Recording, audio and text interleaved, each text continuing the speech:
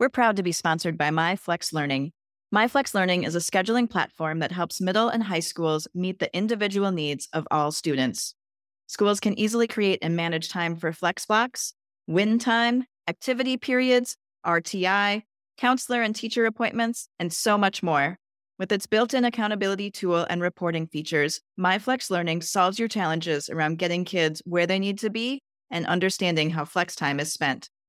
Make your flex time work for you. Visit myflexlearning.com/BE to learn more and receive $500 off the first year. That's myflexlearning.com/B. This B Podcast Network show is presented by IXL. Loved and trusted by more than 1 million teachers, IXL enhances your teaching and takes work off your plate so you can make an even bigger impact on your students. IXL delivers personalized learning across a comprehensive pre-K to 12 curriculum, including math, language arts, science, and social studies, and helps you assess student performance through actionable, real-time insights, strengthen daily instruction, close knowledge gaps quickly, and set every student up for success. Want to bring IXL to your school? Learn more at ixl.com/B. That's ixl.com/BE.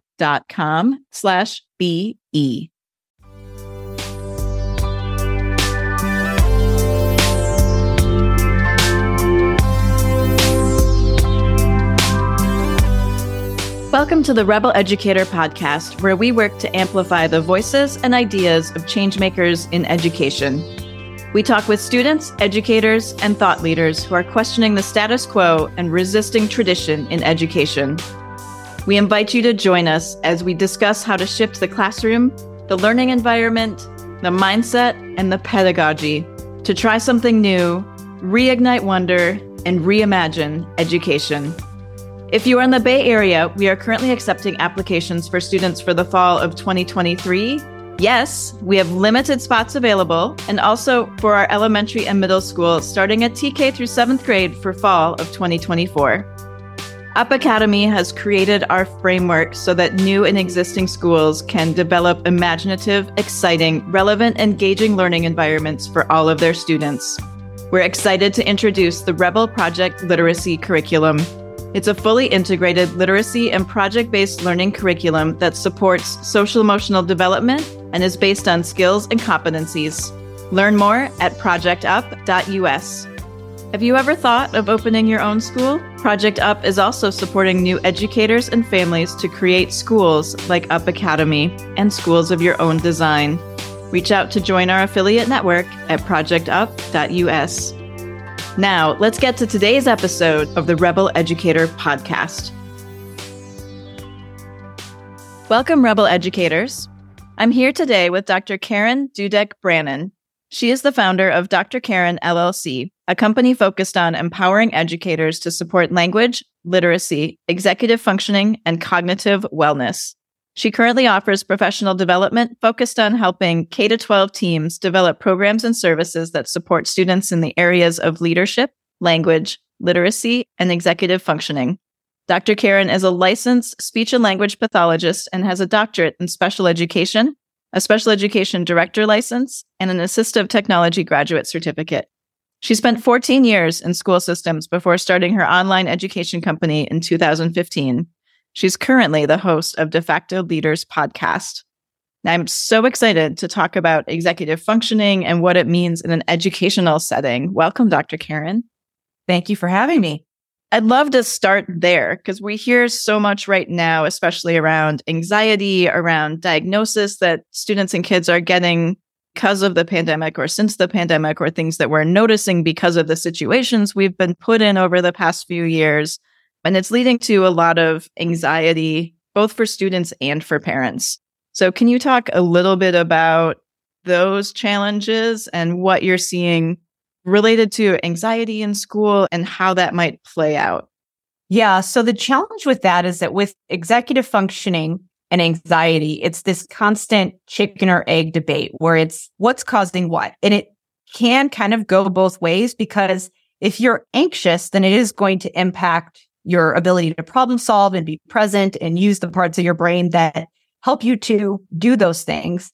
But if you have a difficult time planning with some of the specific executive functioning skills, which I can kind of get into the details in a few minutes here. But if you're not able to do that, you're going to go into situations kind of feeling like you're jumping off a cliff, and that's going to cause you to be anxious. So it's this circle that we're kind of going, again, we're kind of going in circles here where I think parents and teachers are trying to figure out how to support students, especially when they're seeing behaviors, seeing them not want to go to school, seeing them feel socially isolated or not really want to engage with peers or not knowing how to engage with peers. And so, there's a lot to it. But I do think that if we truly understand executive functioning, it is one of those really important proactive measures that we can put in place, regardless of whether it's a symptom or a cause and all of those types of things. Yeah, one of the things that I was reading in some of the things that you've published and put out is that for many kids, executive dysfunction is often the cause of anxiety. So solutions that neglect it aren't likely to work. And I think as an educator and probably as parents, one of the first things we want to do is say, okay, well, you're having anxiety, we'll go find a therapist. Mm-hmm.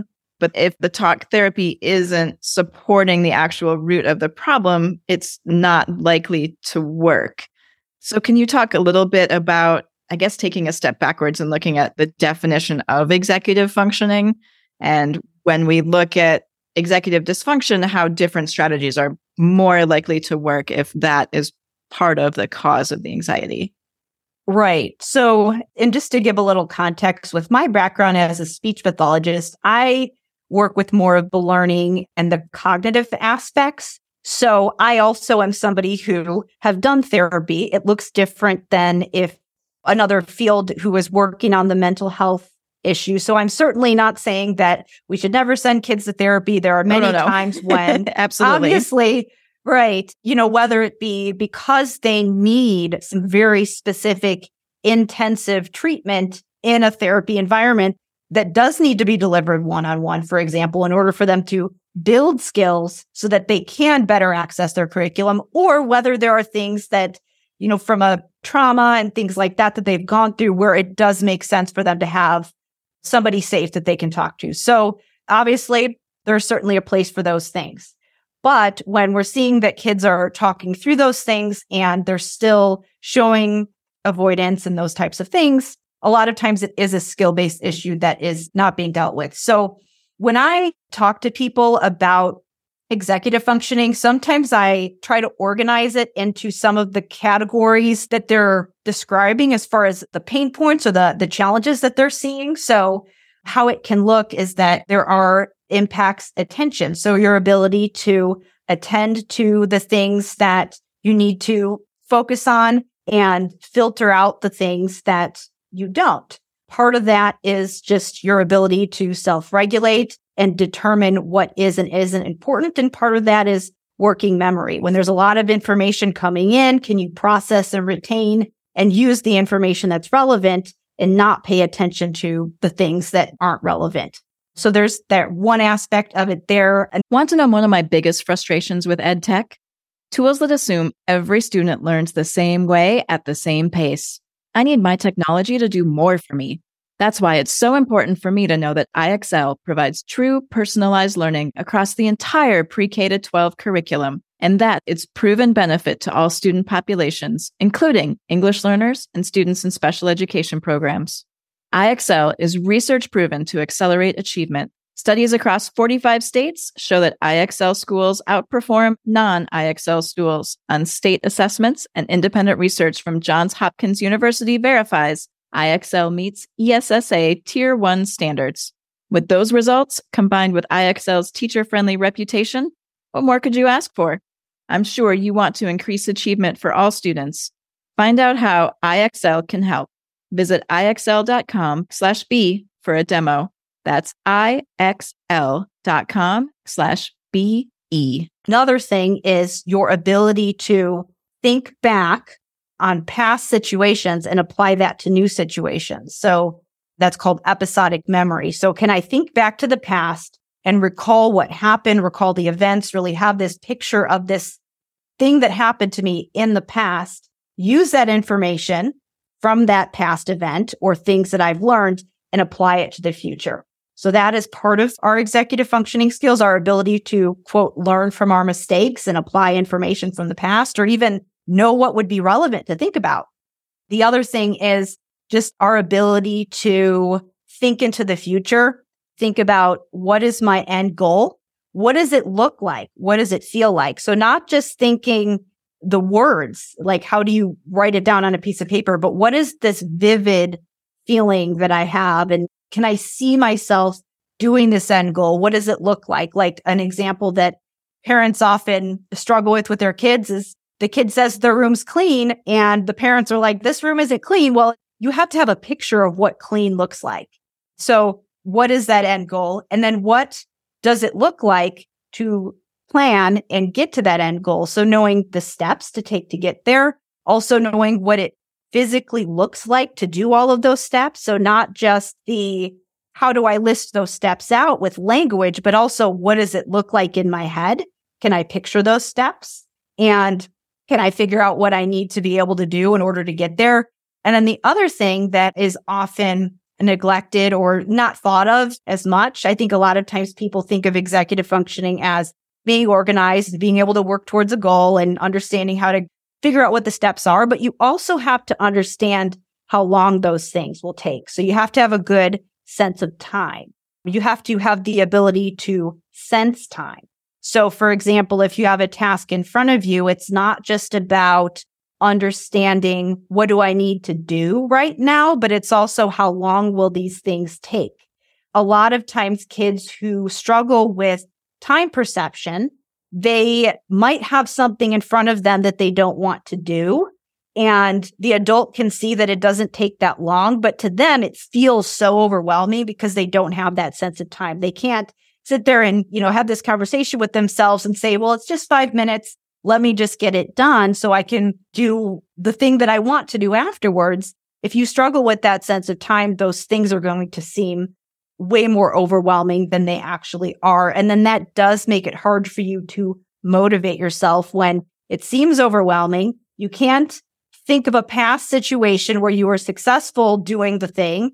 And also you can't really envision yourself being successful. So those are all the things that you need in order to be able to plan, stay organized, motivate yourself in the moment to do something that isn't, your favorite thing to do. That's why we see a lot of those things where kids, it's presenting as a behavior or defiance or lack of motivation or anxiety because, who wouldn't be nervous if you were feeling like that?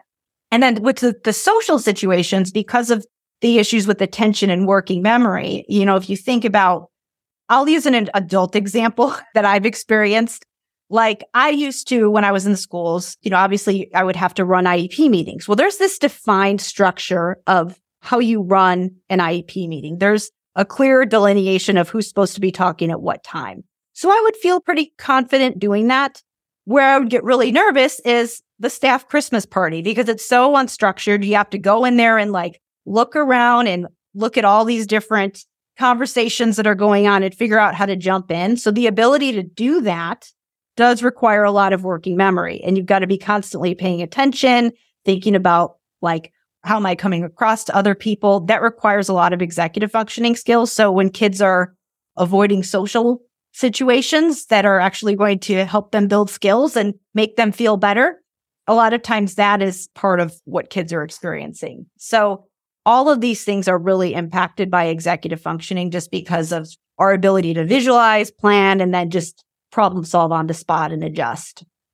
So Rebel educators, if you're anything like me, Dr. Karen just described a whole bunch of aspects of your life. The one that stands out for me is the idea of time perception. I'm really great at time management and blocking my time and figuring out these are the times that I do podcast recordings, for example. These are the times I talk to prospective families. These are the times that I set aside for creative work where I need to write copy or newsletters or whatever I need to do, right? And oftentimes I have this perception of how long a thing is going to take me. For example, when I've got to balance the books and look at that piece of the business. And I feel like I need 4 hours, half a day set aside to do this because it feels like such an overwhelming task. And as a side note, I recently saw a meme of this that was a circle chart that was a full pie. And the majority of the pie was time I spend thinking about doing the task. And like Yes. a 1/8 sliver of the pie was time it will actually take me to do the task. Mm-hmm. And I've been talking about that with my kids recently too. Like, the time that we've spent talking about you not wanting to do it, you could have finished it by now if you would have just gone and done it. But I have this, especially when it comes to bookkeeping, I have this idea that's going to take me forever. And in reality, as long as I do it regularly, it's like a 30-minute task. Yeah. I don't need a 4-hour block. It's not that long. And so the idea of time management and time perception really hit home for me. I feel the same way about my accounting. Every time it's the first of the month, I'm like, I don't want to do it. And again, 30 minutes, just get it done. But yeah, a lot of people tend to inflate things that they don't want to do and then minimize.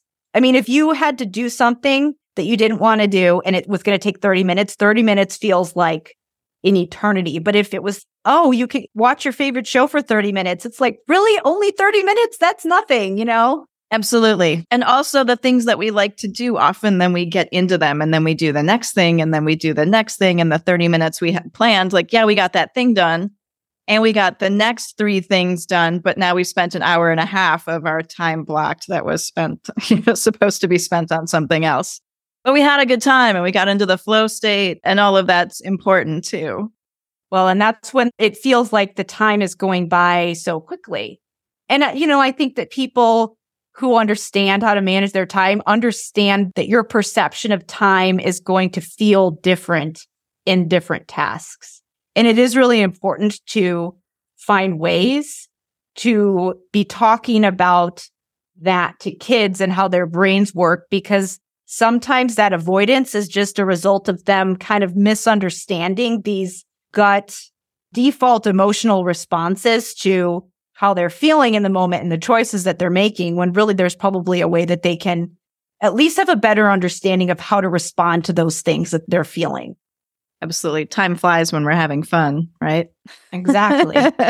One of the other things you talked about was the social impact of that and the ability to read the room, and the example of a meeting that's fully set out and structured feels easy, which for a lot of students, that's school, right? Their schedule's on the wall or they're on a bell schedule and they know exactly how long they have for each thing.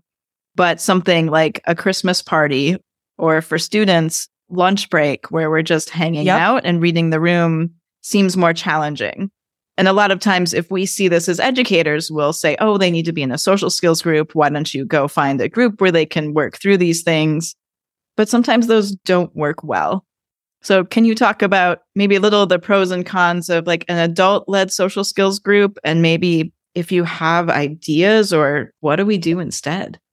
Yeah. So I think the main thing that I want to communicate is that you don't want to totally throw the baby out with the bathwater. A lot of these things that people are doing, it's like they're part of the way there and what they were thinking, but the actual implementation of it just needs to be tweaked slightly in order for it to actually work. With adult-led social skills groups, a lot of times they're very academic.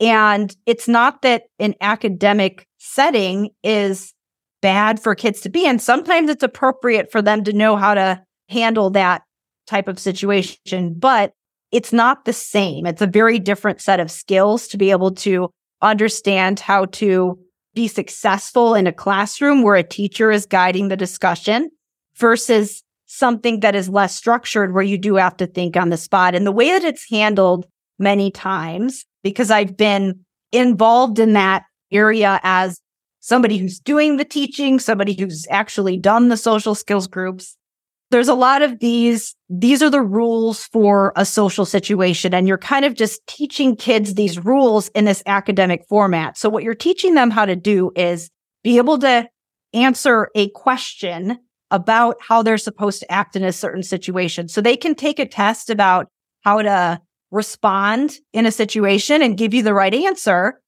So again, it's very academic. It's not the same thing as actually being in that situation and applying those same skills. So I think we just need to understand what skills we're actually working on and make sure that we're giving kids the practice of the right skills.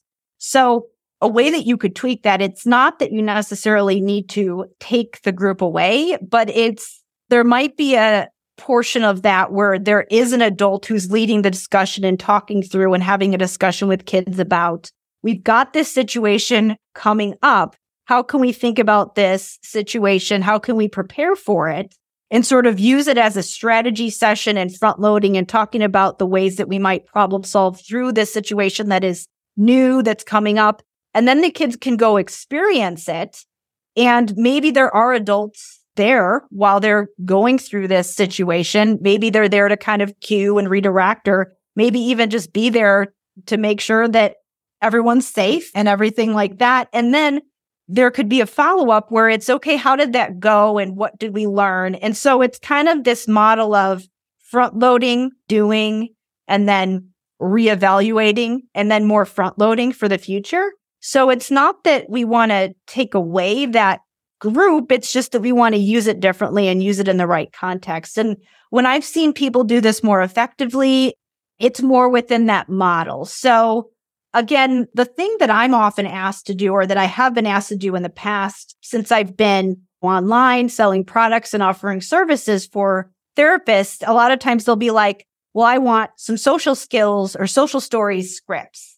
And I'm like, I don't know your students. I don't know what they're doing. I don't know what you're working on. So you don't need me to give you a printable story to read to your students because I have no context for what they're actually working through. And if I do that, I've completely taken the student out of the problem-solving process that they need to do to be able to think about that situation that's coming up. So I've totally bypassed the opportunity for them to actually work on their executive functioning skills.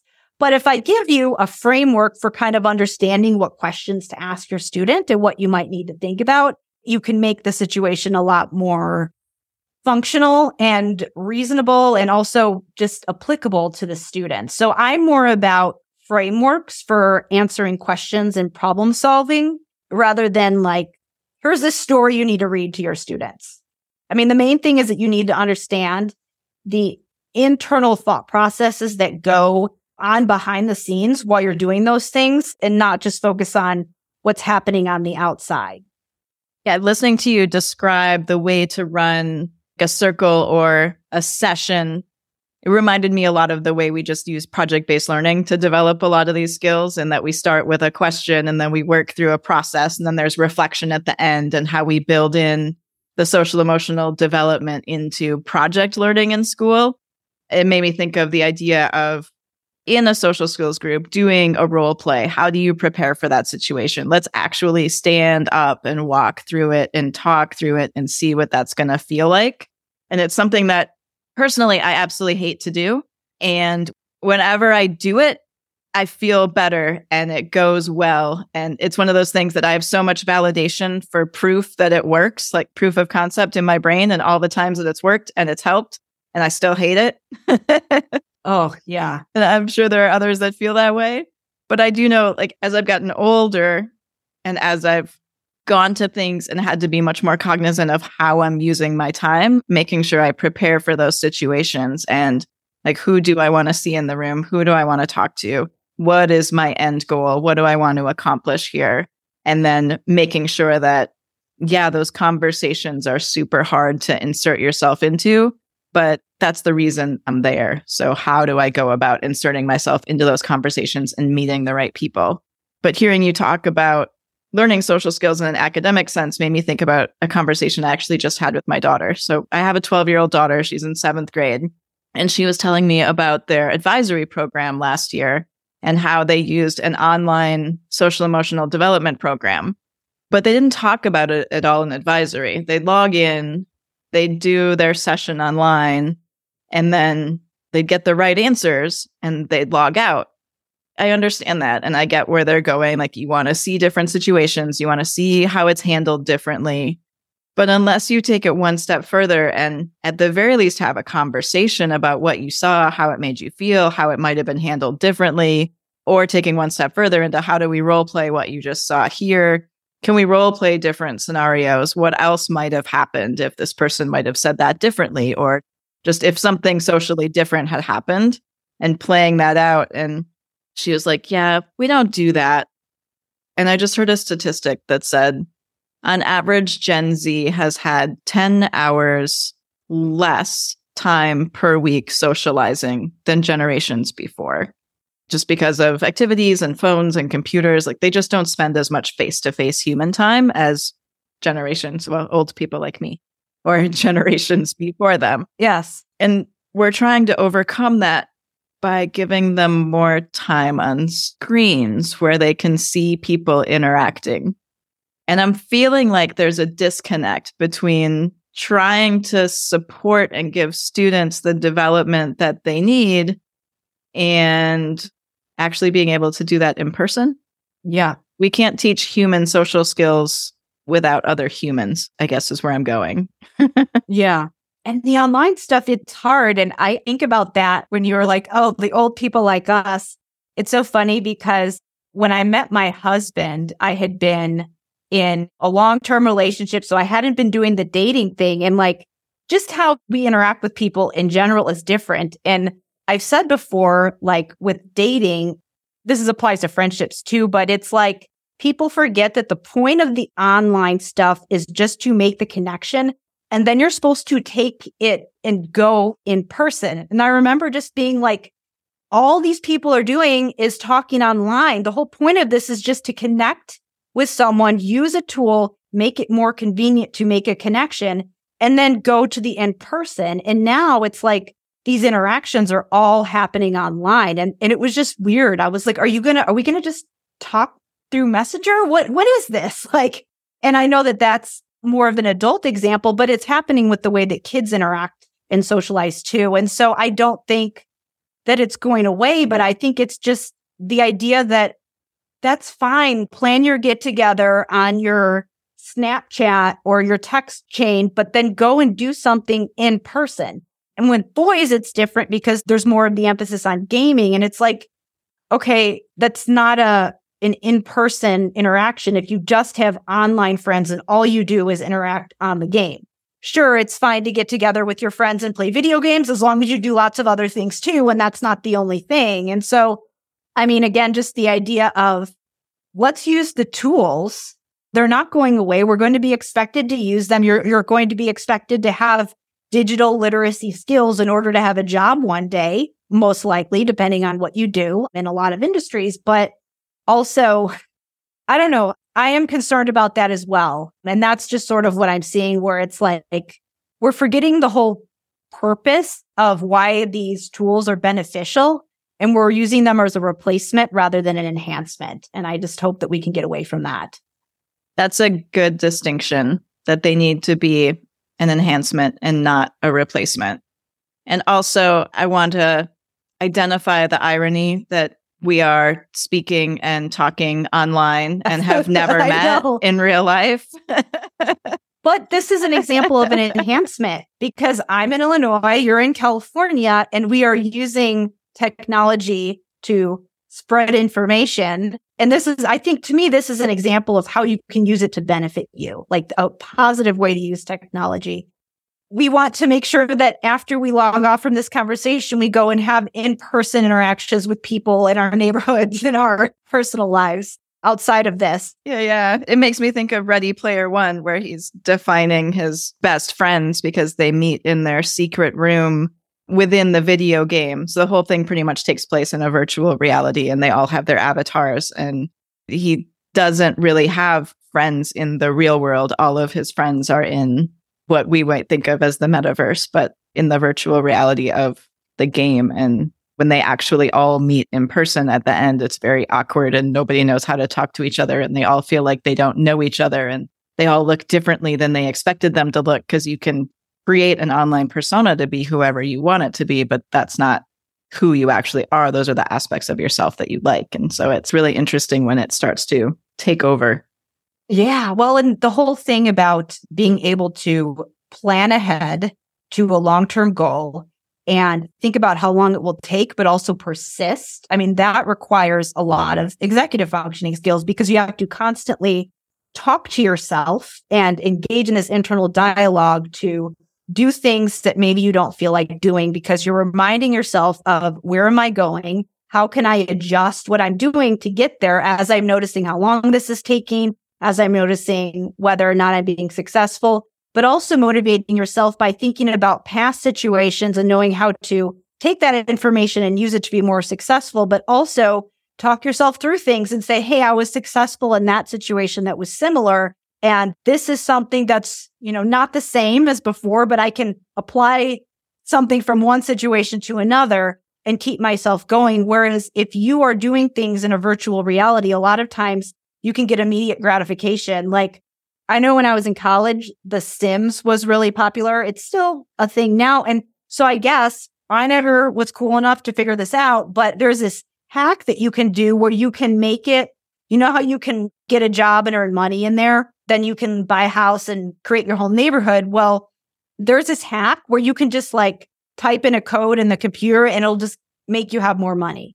And so you can just type in a quick thing and then just have more money. And so it's like these digital experiences are really reinforcing that immediate gratification. And when you're used to that, it is really hard to go into the real world where things don't happen right away and you have to persist through things and things are messy. Interactions with people are not straightforward and you have to be thinking about, okay, how am I responding to them in this conversation? What might they be thinking? How am I coming across to other people? And what are my goals? And all of those types of things. You don't have to think about that and have those experiences and be more vulnerable, honestly. It does make it harder. So I think when we are talking about the whole UDL conversation, there are kids who they need certain skills if they have a brain difference, like if they have ADHD or autism or other things that impact language. There are times when we do need to teach specific foundational skills because they don't learn things implicitly like other people do. So we do need to work on the language skills. We might need to work on some things that do impact cognition and executive functioning.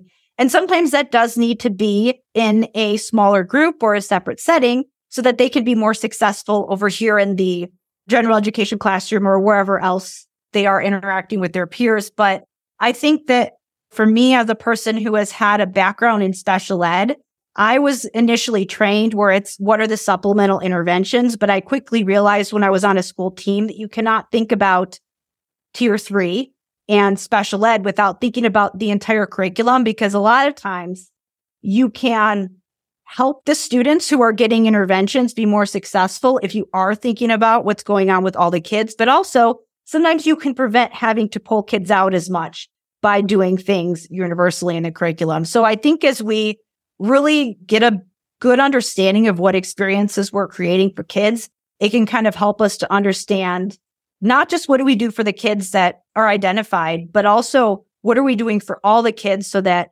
it's benefiting everybody, but also it's making it easier for the kids that do need some supplemental supports. I love the ideas of universal design, and we talk a lot about universal accommodations here at Up Academy and how we create an environment that works for everyone. So often the supports and accommodations that might be included on someone's individual plan are things that all students could benefit from. Could you talk a little bit more about what that looks like in practice or give examples of what you've seen of universal design that supports learning for all students? Yeah. So the first thing that I see that is an opportunity where, a lot of kids, if executive functioning is a struggle, they might need some support in this area, but just the way that we use lists and planners and organizing tools, I think the main thing that we need to realize is that if you are putting a list on the board and having students just write it down, you're kind of bypassing the planning process. So we do need to make sure that if we're using strategies like that, we need to be also teaching the thought processes and the planning that go into thinking about what are my assignments for the week? What needs to go on this list? So just developing that understanding of what skills does it take to use a list, to use an assignment book. And so giving opportunities to work on some of those skills and not just assuming that students are going to be able to use those tools just because we put them in front of students. Like If you're a list person, you're probably already engaging in a lot of internal processes, like thinking about all those things that I mentioned. Like, let's say you have a student who's in study hall at the end of the day, and it's like, all right, what do I need to do this week at home, in my study hall? What are my projects that are due? You have to kind of think back to your day and think about, all right, what did my teachers tell me about what are the ongoing projects that I have? So there's that thought process to what already happened. And then talking through, all right, what language do I actually write down on this list or my assignment book? And then how can I think about what my goals are and think back? So just a little bit more awareness around that and just building some of those types of things in that are going to be needed for certain students to access a curriculum, but will probably be beneficial to all students. The other opportunity that I see is just really embedding self-talk and getting that reflective language and pausing and opportunities to just kind of think and strategize about the steps.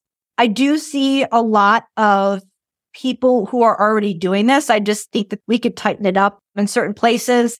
As I've talked to a lot of math teachers, they tend to be pretty good at this because there's a lot of strategy and problem solving. There's a lot of, okay, stop, reflect, think about what the steps are, think about what I need to do to prepare. So embedding those types of things into the day and modeling self-talk, modeling your internal planning and thoughts that you're having as you're planning through things can be a big opportunity, because I think what people don't realize is that kids who struggle with executive functioning aren't just automatically engaging in that internal dialogue that we have with ourselves in order to plan. And it comes so naturally to us that we think everyone's doing it.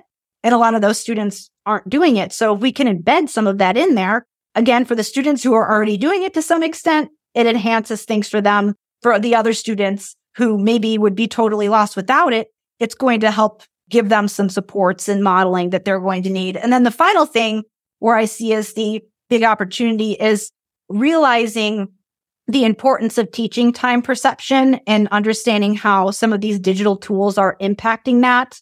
If you look at a digital clock that has numbers on it, the reason that that's hard for some kids is that if you look at numbers, you have to look at those symbols and in your head, interpret what that means. They kind of create this internal visual. So like if I look at my clock and it says 4:15, I can in my head kind of see an analog clock and what that might look like. I can sort of sense those units of time and those blocks of time and what they feel like, because I have this mental schema of what those numbers mean. But if I don't have that, the symbols aren't going to mean anything to me. And so putting a timer in front of me isn't going to be super helpful. So really getting more towards using things that show time blocks, even just using analog clocks more often instead of only using digital can be one place where we have an opportunity to do that. And for kids who are having a hard time with just pacing, even just having them have some kind of a clock that's accessible to them, or at least in their vicinity that they can kind of see those blocks of time, and remembering to look back at it and monitor how long things are taking, putting some of that into the curriculum. And when we're thinking about self-talk and strategies, that can make a big impact as well. And then also when we're thinking long-term about planners, just schedules that show blocks of time as opposed to things that are in these digital files where you can't see that is another opportunity where we can make things more accessible. So I think just realizing that a lot of these digital tools, if they don't physically show something,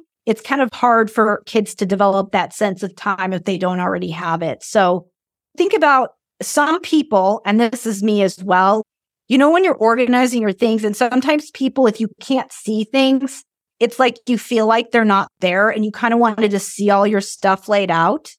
And so that can create a lot of anxiety for kids if they can't envision what's in those file folders and what's lying ahead of them. So just realizing that sometimes we need to pull things out and make them more visual, and just, having an awareness of the tools and how they're showing that can be a place where we can make things more accessible. And again, beneficial for everybody, but necessary for some. We need the tools to use the tools. Yes. Gosh, think about when you're writing, and this is something that's really interesting that I like to play around with and that I think is really important for kids to realize. if I'm writing something and I'm stuck and I'm trying to write it digitally and I'm like, I can't, it's just not coming to me, then I will get a pen and start writing it on a piece of paper. Because for me, that starts to get my thoughts going and it does something for me neurologically. For other people, they like to talk through it with somebody and get their thoughts organized that way. So I think just that awareness of like, how do you get your ideas together and your thoughts organized? Because anybody who's a writer understands how much goes into the final draft before you get there. So thinking of all of these tools is like, this is the final draft. We wouldn't put the final draft and expect students to get to that final draft on the first step. So let's think about all the steps that need to happen in order for them to get there. Yeah, visual timers are something that we use in all of our classrooms that has helped our students quite a bit. Like we have the schedule on the board and there's an analog clock in the room, but also, hey, we have 20 minutes left in literacy to work on this, and actually having a visual that they can see the blue space is slowly disappearing and this is how much time I have left. I have a neighbor who bought those for her 5-year-old son for the same reason. Be like, okay, we're having dinner in a half an hour. You need to be cleaned up. Or we're leaving in 10 minutes. You need to get your shoes and socks on. And so she'd set the timers for him, which he loved. He knew exactly where they were going, what they were doing, how much time he had. Except then she'd do the thing that we do as parents when he'd ask for something and she'd be like, oh, in just a minute. And he'd set the timer for a minute and be like, Mommy, oh, it's been a minute. Or she'd be like, I'll be with you in just 5 minutes. And he'd set the timer. And like, I quickly learned as a parent never to say a minute. I always say a moment. And they say, how long is a moment? I'm like, well, a moment is when I'm ready. Yeah. And that's another social skill. Yeah. The opportunity to understand when language sometimes isn't literal, maybe. Yes, that's a whole other thing. Yeah. One of the things we did in my house for the morning was I have an analog clock and I actually wrote lines on it. So you can see from 7:50 to 8:15, it's wake up time. And from 8:15 to 8:30, it's breakfast. And then there's another line like 8:30 to 8:40, put shoes on, pack bag. And then they can see, and these times aren't accurate because we have to be somewhere before then. But just as an example, they can see exactly like, oh, it's in breakfast time. I should be eating breakfast. Oh, it's in brush teeth time. I need to go brush my teeth. And it has solved so many of our morning struggles and me going, you got to brush your teeth. You got to put your shoes on. We're leaving in 5 minutes. We're leaving in 2 minutes. Okay, we're getting in the car. And the kid's going, wait, I thought I had 5 minutes. Now they can actually visually see what we're doing in the morning and where they need to be and what is happening. And it has streamlined our household so nicely. It's a beautiful thing. And that's a great example of using a visual effectively, because sometimes if you just put a list, they can't see the time blocks. Sometimes if you just put language, they can't visually see themselves. So you need to add pictures. And if you're constantly prompting them, then they're getting used to, well, I just need to wait till mom tells me to do something. They're not used to, oh, let me go look around and see if there are any tools that I can use to figure out what I need to be doing. So, I mean, that's another aspect of it too, where, we've talked a lot about supports today, but something else that you don't want to do that does sometimes happen in classrooms and in homes as well is that there's too much help. And then kids just learn to be passive and wait for someone to tell them what to do, which isn't really setting them up for success either. That's another whole episode. I know. Yes. One question I love to ask all my guests is if they can share a memory that they remember from their elementary school years. Oh my gosh. Let's see. Oh, there's so many. When I was in first grade, there was a debate on, whether or not I should repeat first grade. So this is sort of a long term. Speaking of, project-based learning and things over the long haul, I'll share that. So yeah, I was debating on whether or not should she be held back. And my first grade teacher, because we were moving to a different town, I was going to be going to a different school. And she said, no, but you should definitely make sure that she gets some help in reading over the summer. So I did go to summer school, but I also, the way that my summer looked was a little bit, there was academic time, but then there was lots of time, lots of pool time and time for play. And by the time I was in third grade, I was up to grade level in reading and math. And then by eighth grade, I was in the one level above, like the accelerated. So what that taught me is just the importance of balancing all those different things, focusing on the important foundational skills like persistence and doing things that were challenging to me, but that in the long run were beneficial. And I did sometimes get pulled out of class to go work with someone, but eventually I didn't have to do that anymore. And I was able to be successful. And I think that it definitely helped me to get over that hump of reading being difficult to being an avid reader and enjoying it. And I think that sometimes when kids are avoiding things, it's because they don't feel successful. So helping kids get the support that they need through those learning curves so that they can be confident and realize that something that is challenging at the beginning can actually be something they enjoy in the long term is, I think, a really important lesson. How can listeners get in touch with you, Dr. Karen?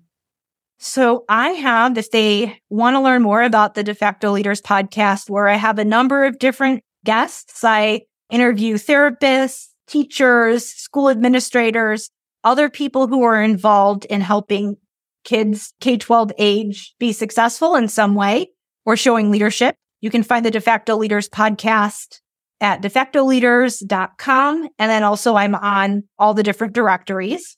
And then my website, if you want to learn more about some of the programs that I offer, I have two separate websites. One of them is for my more speech pathology specific things, and that's drkarenspeech.com. And my website that's a little bit more focused on the whole school team, executive functioning, universal design, that is drkarendudek-brannan.com. And then I do have a free guide where I do talk about how executive functioning support can look and what everyone's role can be on a school team. And to download that guide, people can go to drkarendudek-brannan.com/EF schools. I'm on LinkedIn as well, so people are welcome to connect with me on there. Fantastic. Thank you so much. Thank you for having me. That's it for another episode of Rebel Educator. Thank you for joining us, and thank you for spending your limited time with us learning how to be rebels in education. If you'd like to learn more or access our project library, you can go to rebeleducator.com. If you'd like to learn more about our progressive elementary and middle school in the San Francisco Bay Area, check out upacademy.com.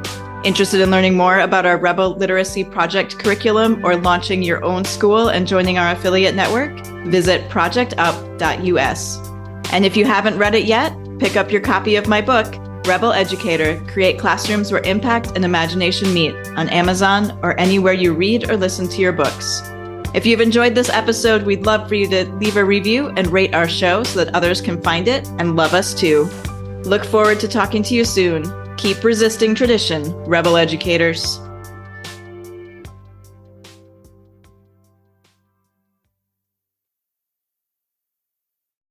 There are a lot of solutions out there for giving students what they need when they need it. But when do they actually do all those things? You need flexible time. When added into your master schedule, flex time enables students to get extra help or intervention, meet with teachers, make up work, get physical exercise, and try new enrichment offerings.